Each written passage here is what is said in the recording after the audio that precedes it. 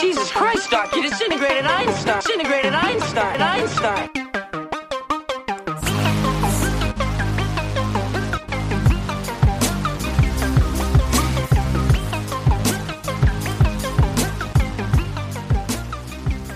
Welcome to Science at the Movies, Sunshine Revisited. I'm Abby, and my guest today is Eduardo Rodriguez. I tried to say it with the accent. Oh.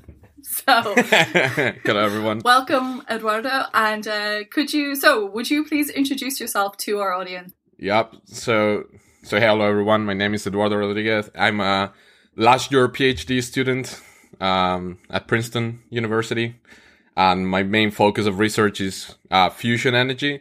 Not in the sun, which would be more, closer to today's film commentary, but trying to do fusion on Earth. So hopefully I can contribute in some, reasonable way. I feel like you certainly can.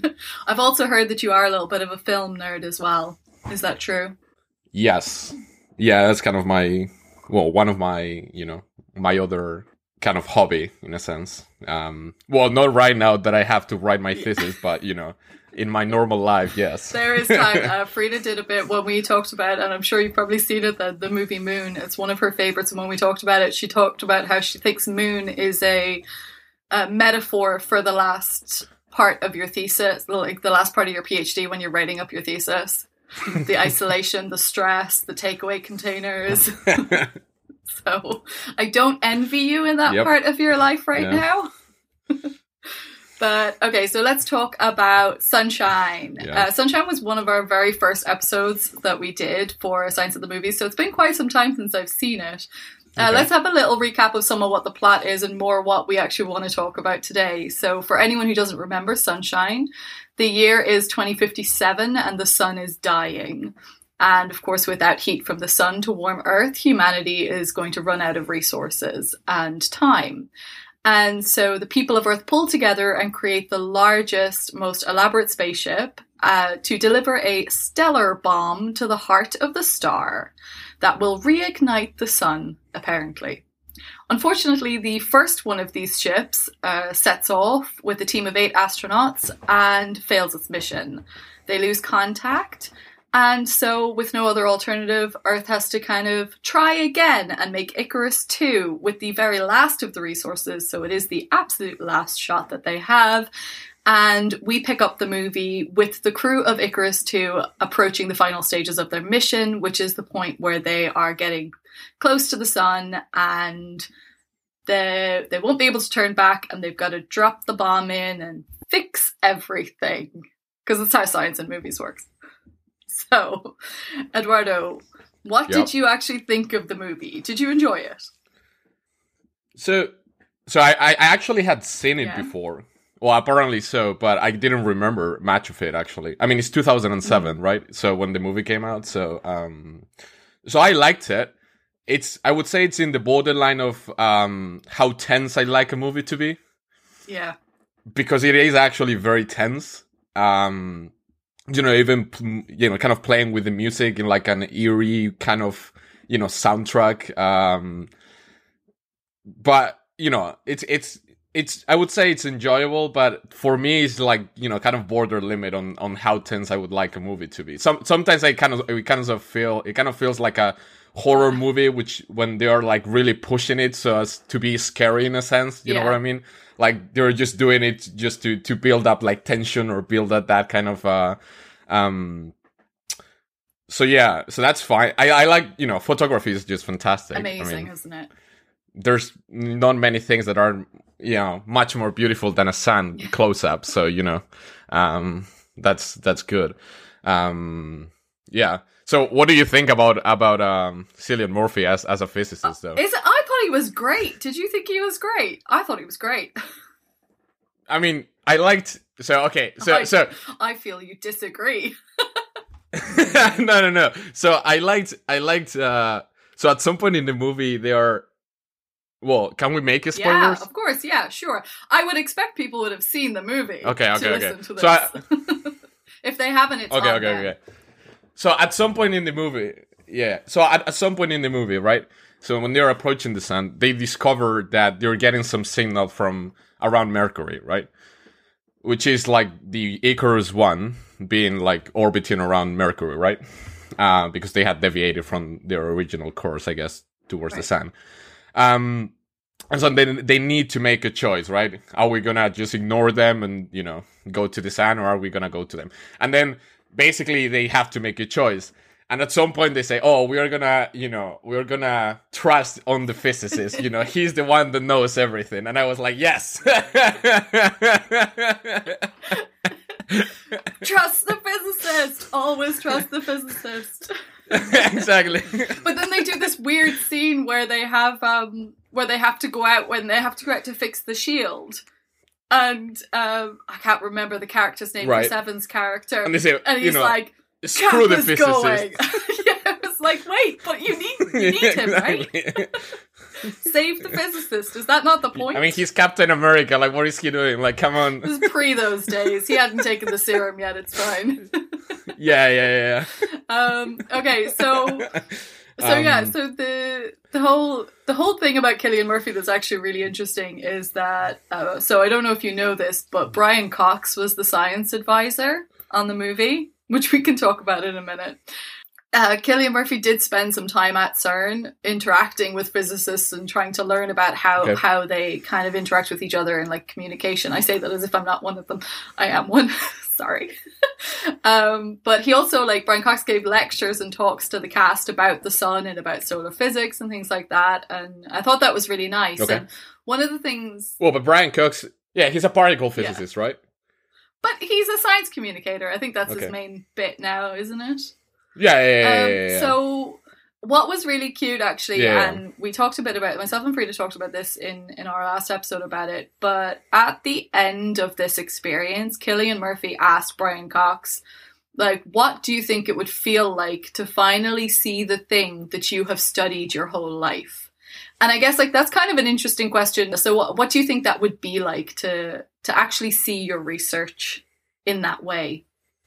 Yeah, I don't know. I guess a sense of fulfillment in a sense. Like, I would think, right?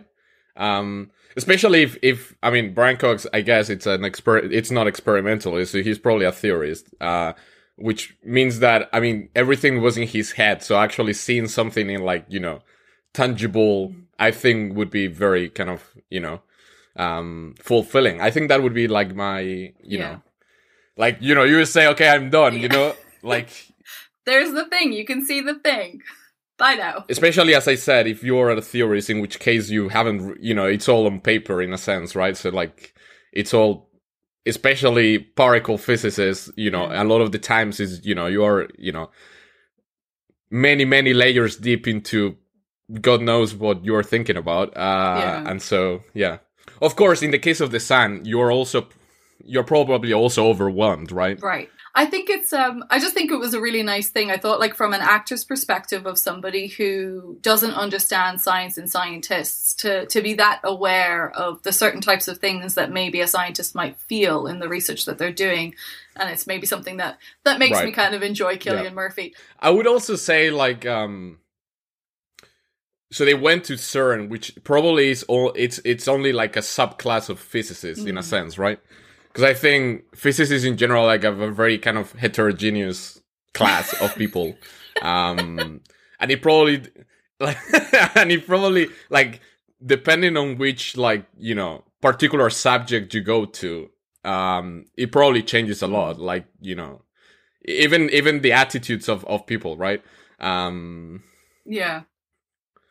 That's, you know, from my experience, what I get. Well, I did think, though, I quite enjoyed his character, just in terms of, I thought he was quite cool, he was quite calm, he was practical, to a certain degree, and there was that nice kind of contrast then between the, like, hot-headed engineer, and then we also, like, there was a few other, I mean, in terms of, like, an astronaut crew, did you like the crew dynamic in general, like, of the range of the cast? I thought that was something nice when I was watching it. Yeah, it was fine. I think the the one that put me off for a while was actually Cliff Curtis, Oh. which is the psychologist, right? Because at the beginning he looks like he's crazy, like he looks like he's nuts, Yeah. right? Because he's, I don't know, that's the feel. Like, you know, he's in the sand room, you know, and he's like completely gone in a sense. So I thought originally that he was the one that was gonna go bananas and Yes. you know, start killing people or something like that. But not. No, they brought in Mark Strong as a zombie instead. Yes. What was that about? I think we all agree that like the third part of the movie for everyone was a bit, why? Why did you do that? It was going so well. Yeah. Well, I guess, yeah. I mean, to be honest, like from the from the moment they start going to Icarus 2, it kind of turns into like a classic kind of like sci-fi movie in the sense of, you know, someone gets lost, second mission goes to rescue them, they go to thing and things go bad. You know what I mean? That kind of, you know, dynamics of, you know, from the beginning, you know that stopping at Icarus to pick up these guys is not a good idea. Like, you know, otherwise there wouldn't be a film. So like, they're not going to go there, get the second bomb, and be great. Look, now we can double blow up the moon. The sun. Sorry. Okay, so let's talk some science then. Right. The whole premise of the movie is that our sun is dying. Now, we do know that the sun will eventually die out, but we also know that that's not going to happen in like the next billion or couple of billion in 50 years. And when it does, it's not likely going to be quick. So what are your thoughts on this whole premise of the dying sun? Right. So in general, right? So the sun is a very normal star in a sense, right? So there's nothing really special about it, but the fact that, you know, we depend on it to survive. But so in principle, actually, if the sun would start to die, it would start actually becoming hotter first. Right. So actually, you wouldn't actually go through a, you know, very, you know, cold case. It would actually start becoming hotter and hotter. Well, as it goes towards becoming a red giant, right? But that is if the sun is to follow its natural course of life, right? Which is basically, it runs on hydrogen, right? In the core of the sun, it makes fusion. So that's how, you know, the sun gets hotter. And at some point it runs out of fuel, right? And when it runs out of fuel, actually, then it has to actually expand. So that would be what would happen to the sun if, you know, in as you were saying, in the billion times, or in the billion year scale, right? Not in 2050, but, you know, probably the humans have already killed themselves in other ways, for right? Sure. We are very creative. So, so it has to be something else, right? And I think that's where Brian Cox comes in, right? Yeah, sort of.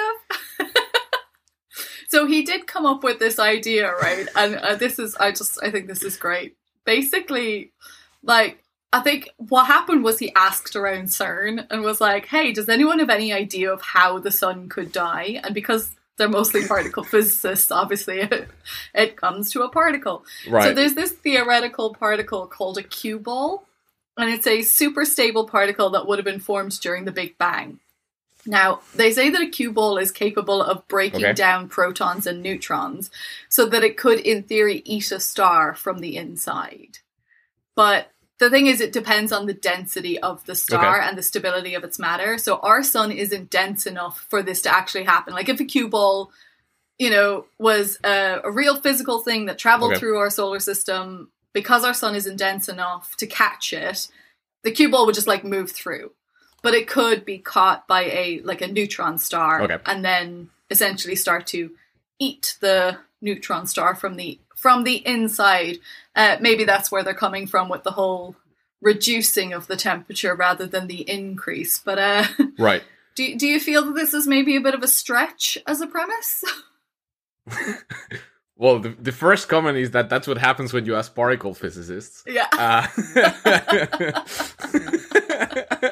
I know, did he not know any stellar physicists? Like, come on, man.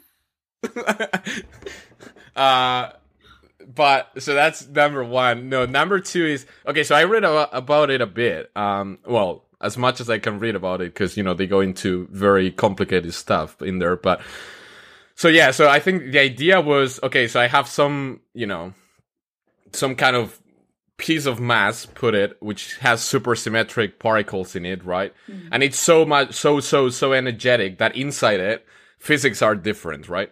And so whenever anything from the outside goes in, it goes under some very funky behavior. And in particular, all protons and neutrons, which otherwise would not decay, right? So if you take that as the premise, and you take this ball to be in the middle of the sun, which, as you said, even if it was to be, it would be impossible in a sense, right? The funny thing, though, is that actually the sun would heat up. No. Because as all this matter gets annihilated, right? As all this matter gets annihilated, as the proton actually decays, it actually liberates energy. So as a matter of fact, it would be like enhanced fusion in the sense that it would be is actually more energetic than fusion. So a proton decaying is actually more energetic than two protons coming together. Oh, wow. So even if we take the cue ball as a premise, as a correct, okay, let's assume that would happen. It seems that actually the sun would start producing much more energy, like at the time, right? Because you are basically, the idea is that you are basically taking a proton, right, or an atom or whatever you want, and you're just basically, just pulling it apart completely. So imagine like all those forces, which are, very high forces, right? Binding all these things together, liberate a lot of energy. So, so that would be the first thing, right? I would think the sun would have to actually, so we would be roasted. Like we would all live in Bahamas, around the earth, right? But that final scene, it was snow, Eduardo. It was snowing. They were all freezing. Why? Yeah, the world is more so like upsetting. A UK. It's more like a UK world. Yeah, exactly. I mean, I knew it was a stretch, but I didn't realize it was just completely incorrect. Right. So I think at the time, I mean, it does make sense that it will start like eating out the sun, right? So perhaps what happens is that so the sun might actually die faster, but it would actually roast. Right. The Earth completely if it actually just annihilates energy, right? It's like, it's actually fission. It's fission, but in the like proton scale. So you're completely destroying the proton. Okay, so that's number one. So you should actually heat up. Okay. Which is funny. The second one is, okay, if you have this thing, which the reason why it works is because it's, super energetic. So super energetic meaning that its mass is gigantic, right? Ginormous. Okay, now you are gonna go there with a nuke. Because you want to blow this up. Like, how is this gonna work? Like, you have something that the only reason why it works is because it's, like, bigger or, like, whatever, like, I don't know how many orders of magnitude beyond any energy that you can ever think about. And then you're just gonna go with a nuke and you're just gonna try to blow it up. I think I read somewhere that the idea was that if you could if you could heat it to the energy level that it would have been at the creation of the Big Bang, then you could destabilize the cue balls and stop it in some way. But how could you get it to that? Like, what was the temperature at the Big Bang? Do you know that? I don't know. Well, exactly. Well, I don't know, but I mean, you can just think that it's not gonna be whatever a nuke is gonna do. I don't care right? How big the nuke is, like, like, it's gonna be, like, very, very, very hot, right? I mean, your nuke is not gonna be even close to the sun, and this thing is eating the sun out. Like, okay, sure. I mean, you're not gonna be able to do it, right? Like, you have to be warmer than whatever the sun was in its core, which is like 100 million, degrees or something. So, like, oh yeah, yeah, you're right. Like, the other thing is, okay, you could try. Yeah. So you could try to tell me, okay, you are not gonna blow it up. You're gonna, because the other thing would be like, okay, let me not blow it up, but let me try to displace it from the sun, right? But we are at the same kind of problem, right? If this thing is very energetic, it has a huge mass, and if you're just gonna blow, kind of a, bomb on the size so as to make it like a rocket kind of thing, right? Like, you're not gonna be able to move it. I mean, we're talking stellar things, so like, there's nothing really you can do, I would think, at least, right? Right. That's the thing. I mean, I will say that at the time with the, I know that there's like reports, all right, that say that most of Brian Cox's ideas were sidelined in favor of advancing the plot rather than following the actual science. And there is like, there is a thing in there, all right, what that said about like, once it came to this concept of a stellar bomb, like this was the part of the science where Brian Cox just kind of went, that's not going to work. But you do you, I'm just going to stay out of this. I read somewhere that, because, so, okay, so when you have something that is very difficult to explain, the one way of trying to make the answer plausible is to make it more complicated, right? So the more complicated you make the answer, then the more plausible it becomes because it's just very complicated. Okay, so I've read that the idea was that this nuke actually would generate or would have some kind of dark matter in it. Yes. And so for the people out there, so dark matter is basically mass, but it's a weird mass because it only generates like gravitational attraction, but it does not interact in other ways, right? So it doesn't, for example, you cannot see it.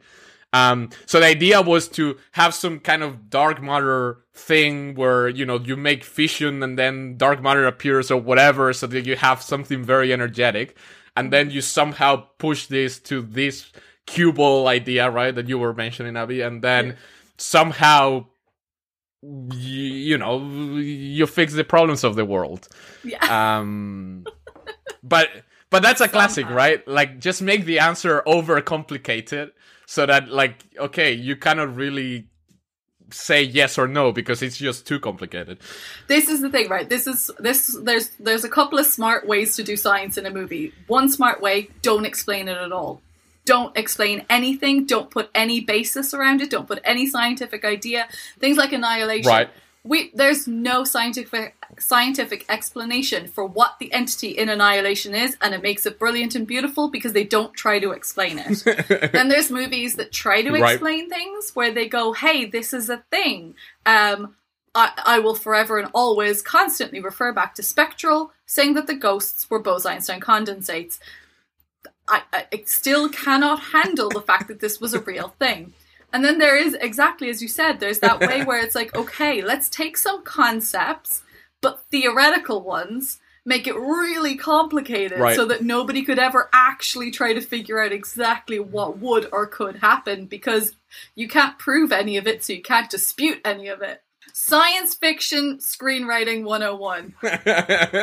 Don't make everything very complicated, or don't mention it. Exactly. They're your two best options.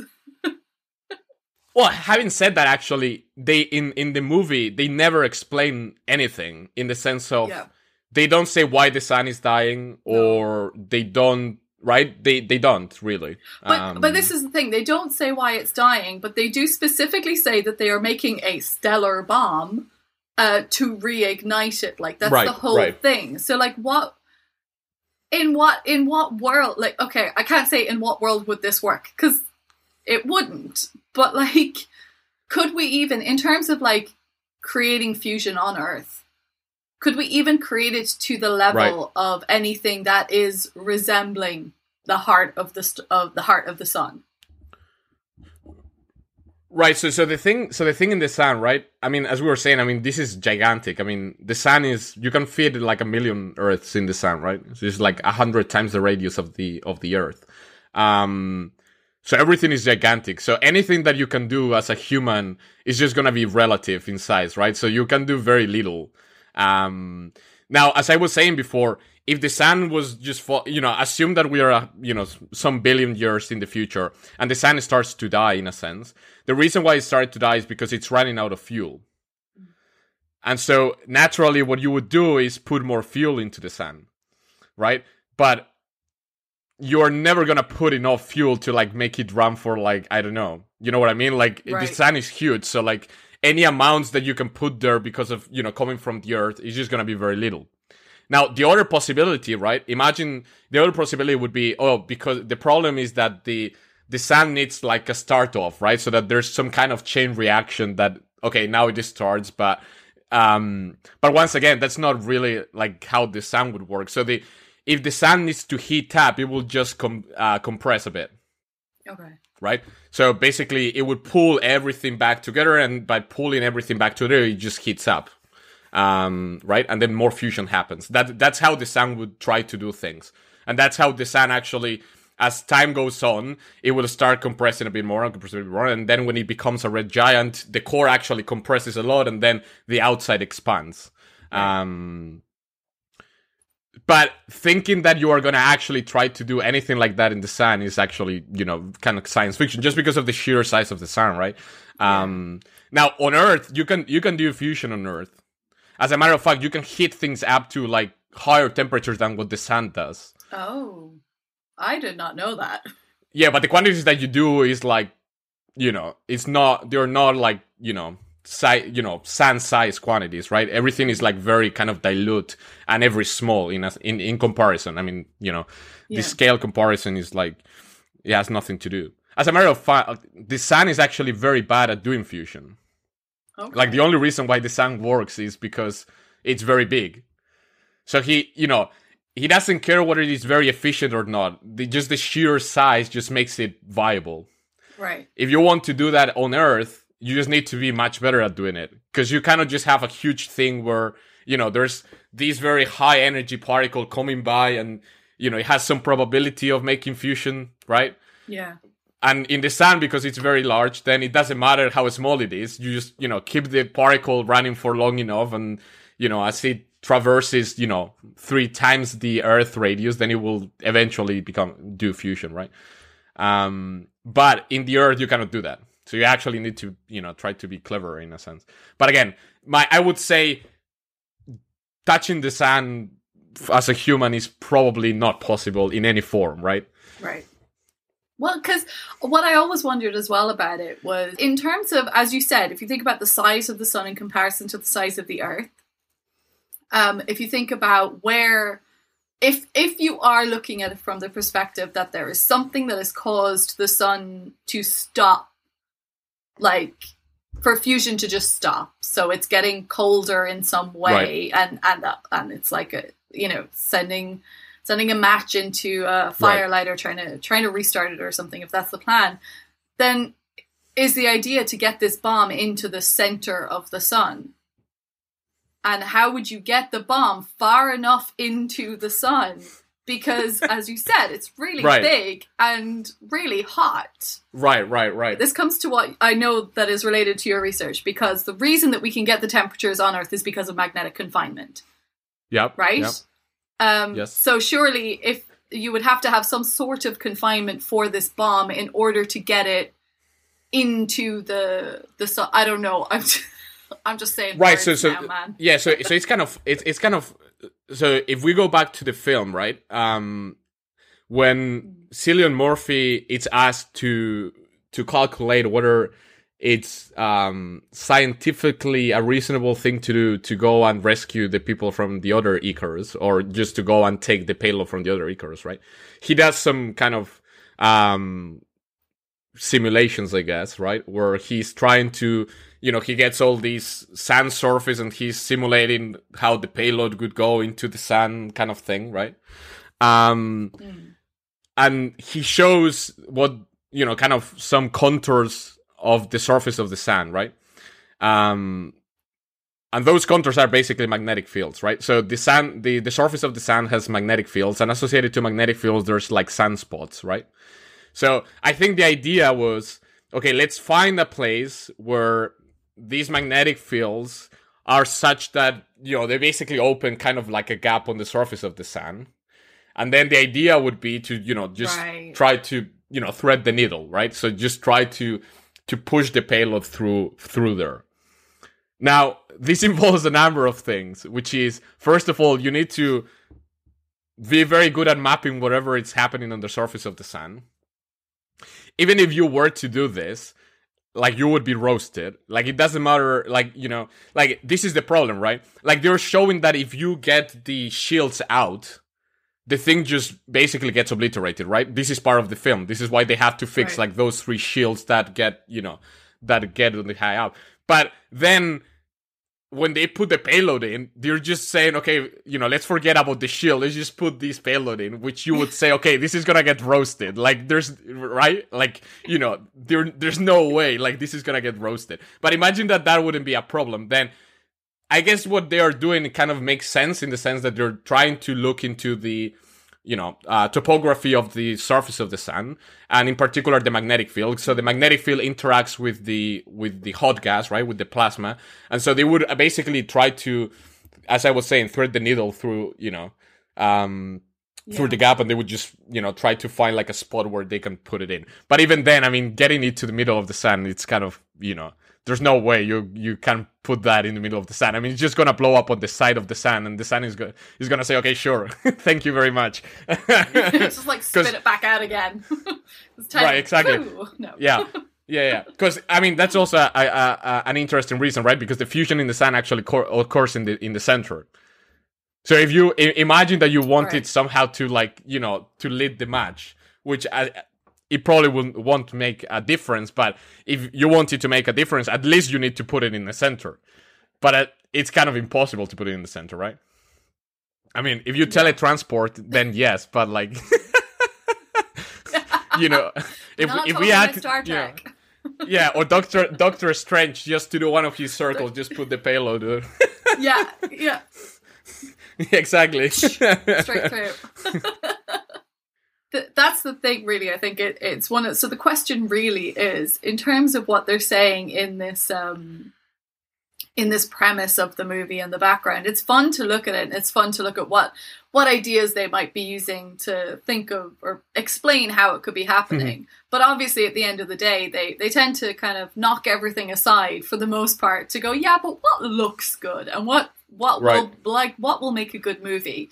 And we appreciate that. But in terms of this movie, but in general as well, like, how do you feel about filmmakers taking license with science for the purpose of the storytelling? It's fine. I think it's fine. I mean, once again, I mean, you're not giving a lecture in physics. So, like, I guess the purpose, actually, the main purpose of it is actually to incite some kind of interest in people, right? So, like, I guess part of the goal is just to make it attractive, right? Like, okay, there's a lot of things you don't understand. Like, look at this. So then, you know, you might just go to the internet at least, right? And open it up and try to see whether this makes sense or not, right?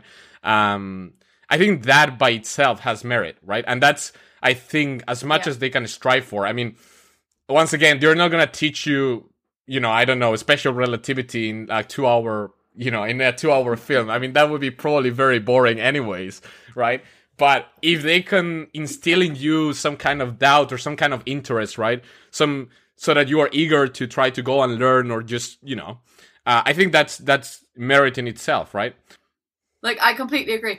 I love, what I love about it is when you find a movie, and whether it's completely bonkers or whether it's beautifully done, if it makes me go, that can't be real, and I have to go and look it up, I love that. I love that it's done that to me, and I think it's beautiful. And we never watch these movies or comment on them with the expectation that the science is going to be perfectly accurate, because it's fiction. It's not a documentary. I'm not here to be taught or like have somebody, as you said, I'm not here to get a physics lecture. I'm here to watch something that's entertaining, but also to maybe like make me question or learn something. And I love that. And right. So this is a great, I'm really enjoying this conversation about the stuff in the sun, because myself and Frida didn't really get into this when we did the episode originally.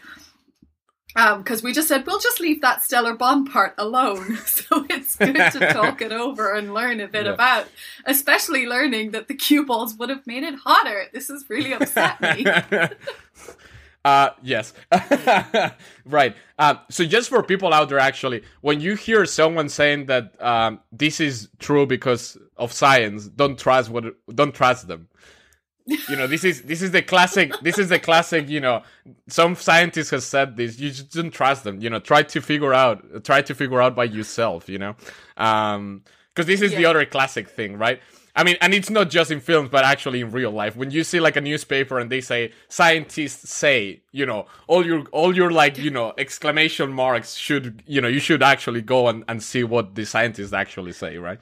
By the way, all scientists are not equal. So like, if I start talking about, I don't know, how a cell works, I'm probably I have no idea. I mean, am I a scientist? Yes, but we probably have no idea of any of the details. I mean, we can make like plausibility arguments, but like beyond that, you know, I don't know. It's like when Nobel Prize winners sign something that has nothing to do with what they've won the Nobel Prize for, and that gives them some kind of authority. So like, you know, sure, they have some kind of authority, but you know, they're outside their comfortable, you know, kind of zone in a sense, right? Well, that's the interesting point, especially about this conversation, because as you get deeper and deeper into science, I think as a scientist and you like your research gets nicher and nicher, your focus narrows more and more. So you might know an awful lot about a really like for me, like same as for you, I know a lot about a very specific area of physics. That doesn't mean I know a lot about all physics. But like, for example, right, cuboids. I have no idea about cuboids. You probably also don't have any idea about cuboids. But we can kind of you can kind of do some research, read some, and then from our physics background, we can kind of say whether this is just pure nuts and crazy things, or, you know, you have some kind of basic notions that you can employ to judge whether it's true or not, right? Or plausible or not. But yeah, I mean, but this is where it gets fun then when they have science. This is where it gets fun then when they have like science consultants on movies, because that's what I like to look for. When I look for the science consultants, I'm like, right, who was doing this, and how much? Like, what have they said about it? I always like to see like when they kind of come back and go, we gave some ideas, they listened to it, or if somebody had like a good amount of time and involvement in writing the script and helping to understand it. So it's always a nice one to look out for. If there's a science movie, check who the science consultant was first. And if they didn't have one, then don't trust anything it says. Right. Okay, let's come back. So coming back to Sunshine. I would. By the way, I like mocking particle physicists. So I would say that if the consultant is a particle physicist, you know.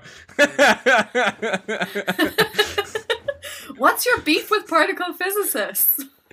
I don't know. It's just one of those things, you know. I should have beef with you. I'm ultra cold quantum matter. You're astro hot plasma physics. I should have issues with you. Well, but I only do classical physics. I do boring classical physics, you know.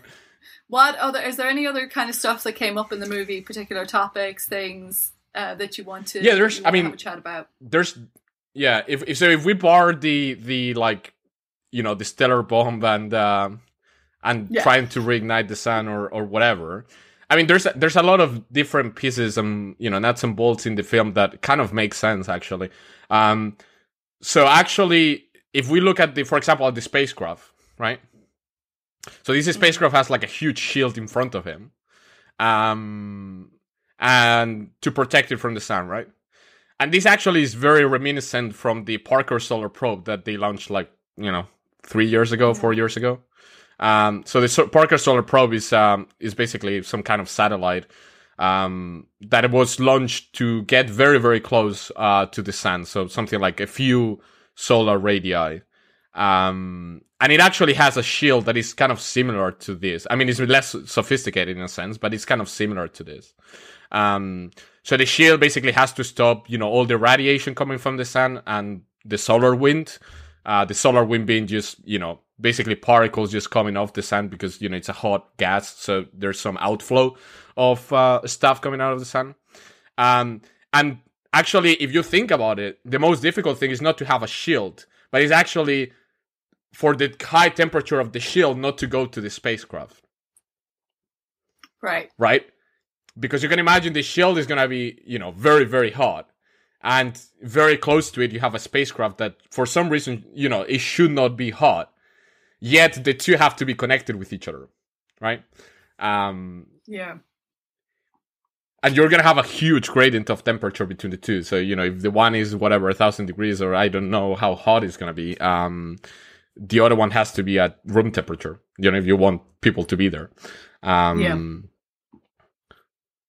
But yeah, that's kind of actually realistic, though. It's reminiscent of, as I said, this Parker Solar Probe, which is now running. Actually, they're collecting data from it. It was kind of fun. For example, the cracking noise, right when the sun kind of was hitting. Well, first of all, we should remind ourselves that if you are in space, you wouldn't hear anything. The astronauts wouldn't hear anything. I mean, they could feel vibrations from their feet, but they wouldn't hear anything. The people in the spacecraft probably do hear things, right? Because what is going to happen, metal contracts and expands a lot with temperature changes, right? So what's going to happen is, like, there's going to be all this cracking noise that is just going to propagate through the connection from the shield to the spacecraft. Okay. So those people can actually hear it, right? But the astronauts themselves probably don't hear it. Right. So that that's kind of feasible. I don't know the details of whether the shields would work or not, because, that's more of a job of an engineer.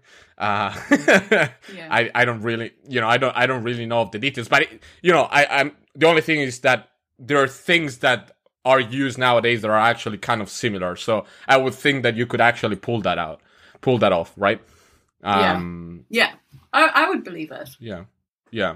The other thing is that they're talking about small deviations in the shields actually being completely disruptive. I mean, that's also reasonable, right?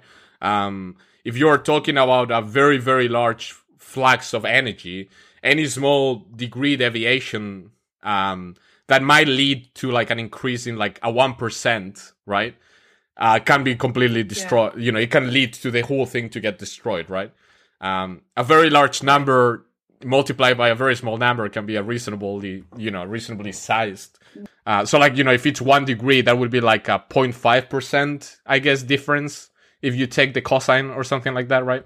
Or the sine. So, that can still be huge. Because remember, as you approach the sun, so if you take the distance from the sun, right, then the increase is quadratic in the distance, right, of how much sun is coming to you, so how much sunlight is coming to you, right? So you can think of the surface of a sphere, right? So that's kind of fun. Now, one question that I had, and this was going in my head, is how much would you start accelerating? Like, what is the gravity on the edge of the sun? Because they start talking that you would start going relativistic, right? Cillian Murphy starts saying, "Oh, we are gonna start going relativistic." As they're approaching the sun, and the point when they like, there's the point of no return, and the ship is going to start falling into the sun. Right, but then when he's doing the calculations, he's saying, "Oh, this is very complicated because we are going to become relativistic." Right? He says something like that, which could be, once again, an instance of, I'm going to just say complicated words so that, no one really... So we're... Okay, so, yes. What is the gravitational pull of the sun? Well, if the sun is, like, 1 million times the mass of Earth? Okay, there we go. Surface gravity of the sun is 28 times that of the Earth. Okay, so it's pretty fast. At what orbital point do you need to be at what is the distance where the escape velocity of the sun is? So what is the distance that you would have to go beyond before you would start accelerating towards the sun? So then you could determine, like, what would your acceleration be? So the other thing is that you would want to actually think about what is the terminal velocity, right? So you start accelerating. At some point there's drag coming, but the sun is actually pretty dilute, right, for a long period. So you're actually going to be able to reach velocities much larger than what you would in the surface of the Earth, right? Because you would actually have no drag. So I can see actually getting very, very fast. So the escape velocity from the sun apparently is 55 times that of the Earth. So the escape velocity, by the way, is the velocity you need normal to the surface of the sun, so that if you start with that velocity, you would actually escape the sun. So you would just drift away from the sun. If you go anywhere below, you would actually go back to the sun. If you go anywhere above, you actually escape the sun. So what are the relativistic effects going to do, though? Well, so in terms of... so you start going very fast, right? And relativistic effect. So from your perspective, so lengths will change. The electromagnetic fields will change, which is probably the main concern of Cillian Murphy, right? Because this is the scene where he's looking at, once again, at the kind of what the surface of the sun looks like on this magnetic field. So what's going to happen is as you start accelerating towards it, you start going relativistic, then what magnetic field you actually see changes. So you have to from your perspective, the magnetic field actually would look slightly different. And that's probably the reason why he's saying that this could be a complication. Right. Because in terms of what they're saying about trying to find like a way through, right. Like trying to slot in there, it's going to become difficult if the magnetic field is going to change as they approach. Though I feel that shouldn't be that big of a complication. I think there's more complicated things than just taking that into account. Like sending the bomb in. Exactly. I think that should be the least of their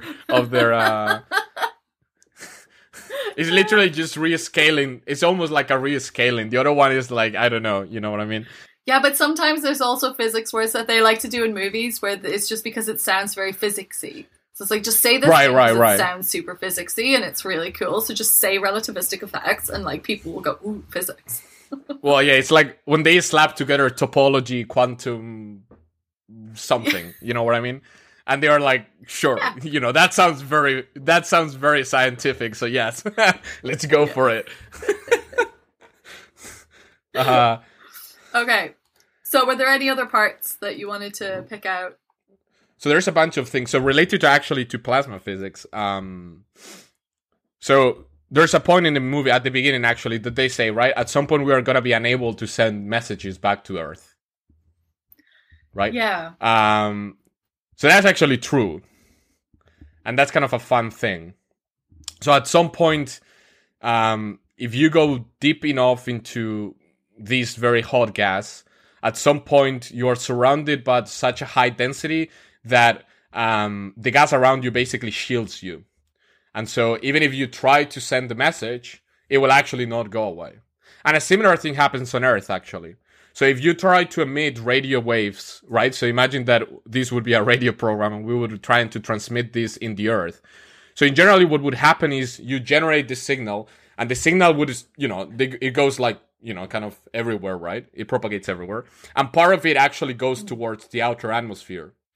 Now, in the outer atmosphere, there's the so-called ionosphere, which is a part of the atmosphere where there's actually a plasma. So it's, once again, like it's some kind of very hot gas. Yeah. So it's similar to what the sun would have. It's not the same temperature, but it's kind of the similar thing. So what would happen is this signal will actually go and then it actually bounces back on to the Earth. So it actually is difficult to communicate with certain satellites if you actually go there with radio waves, because it's impossible, because the waves just will bounce back. And physically, the way of seeing this is as follows. So take a gas and think of it as having separated into charged particles, so have ions and electrons, right? If now you put a wave through it, then these particles and electrons will start, kind of oscillating, right? As they see this wave coming in.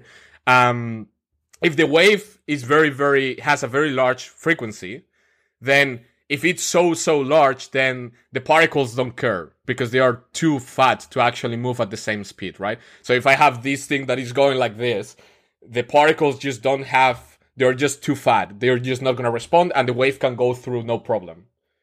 But if the wave starts going to lower and lower frequency, at some point, the plasma starts responding, and it responds in such a way that it actually cancels the wave. So it actually shields it out.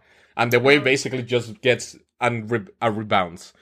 So this is what happens on the Earth. If you emit radio, it bounces off the atmosphere and comes down. In the case of Icarus 2, when it's approaching the sun, at some point, it's dense enough a gas, or, plasma, what we call it, right? That the signal is just going to be impossible to be sent in that direction. Because, it's in this shielding kind of bath, right? So that's actually true. That's true. Really interesting. And this is something that I was trying to think about it, and I didn't get very far, to be honest.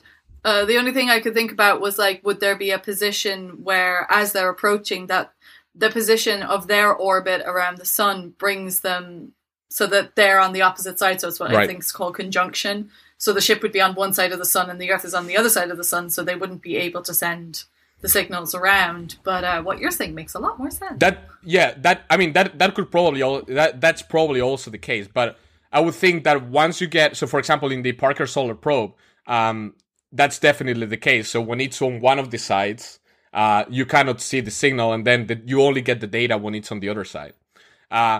So that could also be a thing. I don't know how close they were to the sun, but at some point, this effect will also come into play. So if it's too dense, you're not going to be able to send the message back. So it's probably a combination of the two. Yeah. I would think what you're saying makes a lot of sense, because they're obviously going to have to get close enough to be able to drop that bomb in. Right. Well, it's kind of crazy because they also want to come back, which from the beginning of the film, is not going to happen. Yeah, right. I mean, this is not where this story is going. It's a suicide. It's a suicide mission, right? Yeah. You're gonna get very close to the sun. There's no way you're gonna come back. We ran out of plants. Well, yeah, sure. I mean, I think this is the least of your problems. Okay, so have we reached the finale of the science of the movie? Do you think? Yeah. I mean, there's a lot of things. I mean, there's a lot of things that you could think about. I mean, I guess that's part of the interesting thing about the film, right? As we were saying, it kind of motivates or sparks a number of things. Actually, let me ask you a question. Yeah. You are the physicist in Icarus 2. Would you actually go to Mercury to pick up Icarus 1 or not? Oh, I don't know. And reason the answer. This is a 10-point question. Basically, right? What happens is having the option seeds doubt into your original plan. Do you know what I mean? You're on the way there, you have a plan, you have your payload, you know what you need to do. Continue on, get to where you need to go, drop it in, save humanity. And then somebody says, yeah, but what if that bomb fails? Maybe we could do a second one. And then you suddenly have that little seed of doubt that makes you go, oh God, what if it does? We won't have another opportunity to do this. So I don't know, logic right now tells me you continue on and complete your mission as designed originally. But in that moment with that seed of doubt, I think I would also be, oh, let's get the second one just in case. What would you do? Because I think also, I don't know, but in the moment, I think in the decision, there is the possibility of people being in Icarus 1, right? And I think that's, in a lot of those cases, I think it kind of mixes, right? It kind of mixes with it, right? So it's not just a choice of probabilities. Even though they want to make it look, at least when they're discussing, that is just a matter of just physics in a sense, right? Whether it's better or not, in absolute terms. It kind of, I get the sense from what they're discussing or so, that there's the chance of people being there, right? So they don't really want to go by because there could be people there. And if you were in that situation, you would like someone to pick you up. Yeah. Right? Yeah. So it plays on the human emotion aspect of it. But you're on a mission. This is the thing. It's not about you and it's not about the other people, because it's that whole age-old thing. Would you sacrifice a handful of people for the sake of the entirety of humanity? And the answer should always be yes. Yes, leave them behind. Go drop the bomb. Save everyone. I mean, on paper, it's easy, right? On paper, it's easy, but like if you are in there, you probably start thinking like, you try to convince yourself that it's actually the better choice is to actually go and pick it up, right? So like, a lot of the times, what is the goal that you actually want to prove actually influences what your answer will be. I mean, this is something that is very I mean, ideally it wouldn't, but like in practice, it actually does to some extent, right? And so when Cillian Murphy is actually doing these computations, he probably actually is thinking not only on the physics part, but he's also thinking, oh, there's probably people there. So I'm going to play safe. At the same time, you don't want to fail, so you want to play safe, right? Now, there's something that kind of is eerie to me, which is he's saying, oh, the probability of our mission succeeding is basically 0, right? Right. He's kind of saying, right? He's kind of saying when he's doing like the, elucubration, like he's thinking about all these possibilities and so on. He's saying the probability is 0, which, is kind of a bleak, outlook to one's mission. As you were saying, like you want to believe that, you are actually going to do something, but then he says, okay, if we do 2, then it's going to be better. Now, 2 times 0 is 0. So I don't know. and this is a massive plot hole though, right? Because I don't understand how they think that they're getting the second bomb there. They don't know what's happened to Icarus. They don't know if Icarus 1 can fly.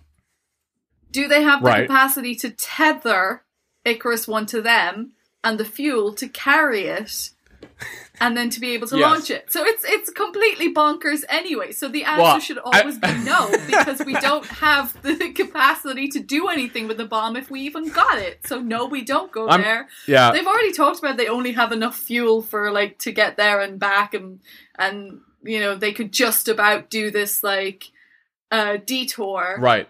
But it's like, no. So no. Ruthless. I don't care if there's people on it. Ruthless. Straight to the sun. Bomb in. Reignite. Done. Abby, I'm sure they have enough tape. Yeah, I'm sure they have enough tape to just like tape the thing around. In the most purest of American ways, just like tape the new thing around the.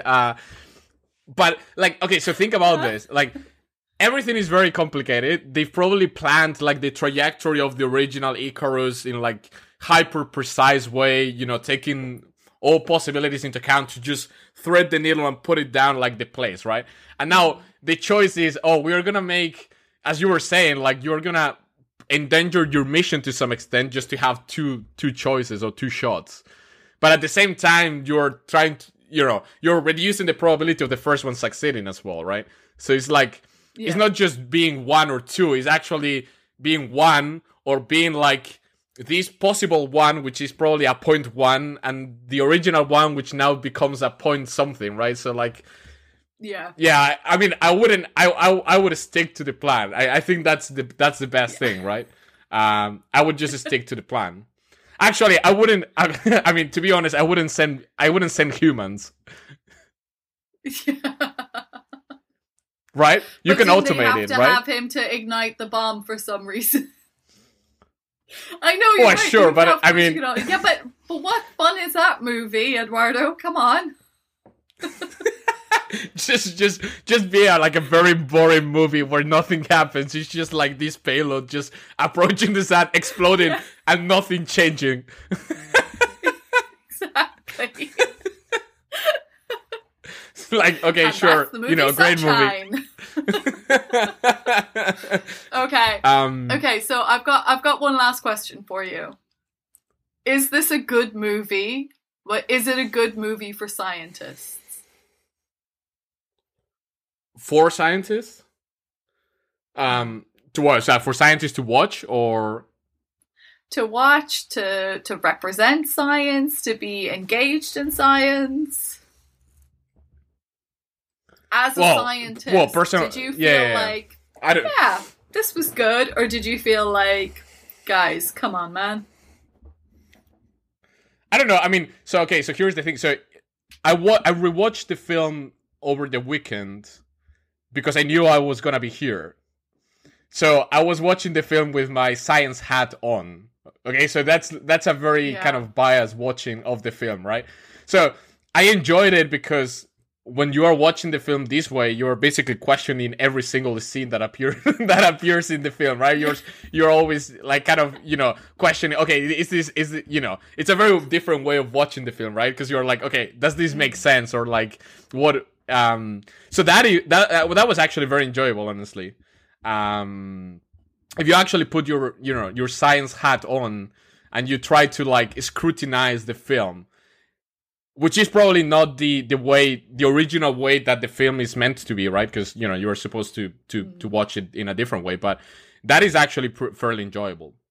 Now, if we forget about the, science hat and just be a scientist, not wearing the science hat, but just, wearing the film hat, as I said before, it's kind of on the borderline for me because it's kind of very, you are on the edge of the seat kind of all the time, right? Yeah. But it still has, as I said, it has this air of science, and it's not stereotypical science, which often happens, right? So you don't have the crazy Russian scientist. Is classic. Yeah, exactly. It's not like, so it's, I mean, it's nice, There's some praise to the physicist, which is always, well taken. I laugh quite a lot. We gotta take it when we get it. Yeah. I laughed a lot when that happened in the film. I was like, yes, that's why they chose this movie for the podcast. Yeah. It's gotta be. Sometimes you need it. Sometimes it's like, because the scientist is always like some sort of, if it's a physicist, they're always socially awkward in some way and extra nerdy or extra kind of just isolated in some way, or they try to go with the super cool scientist who's like, I'm not what you expect, whereas at least in this just normal, just seem normal. It's like, cool, yeah, you're normal. You're a person who does science. Great. This works. Yeah. But I think it was great. I mean, also the other thing I liked, and I think is actually one of the good, or like the successes of the film in a sense, is like the central piece to the film is the sun, right? Is this part of nature, or science, in a sense that it's like the central or the driving term, right? Like you kind of get the feeling of how I don't know, like beautiful, gigantic, and misunderstood, well, not misunderstood, but not really fully understood thing the sun is, while it being very central to our life, right? Because, all the movies, okay, we need to get to the sun. So going back towards what we were saying at the beginning, that, part of what films should attempt is to draw people into, being interested in these things or so on. I think it actually does do that, because the sun appears as something you would like to, something almost majestic in a sense, right? That you actually would like to understand. And I like that actually from the film. That's perfect and beautiful. And I actually think that's a perfect place to end it. Thank you so much for joining me today. It's been a really interesting conversation. I've also had a lot of fun. A lot of rambling. It's so great. No, it's so great to just talk about this kind of stuff, and I really appreciate your perspective as well on the movie, and to hear somebody else's thoughts.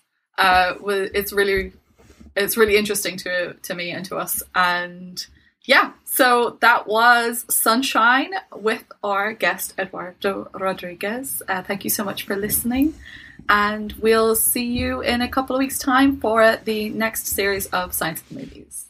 Thank you. Bye. Thank you, everyone.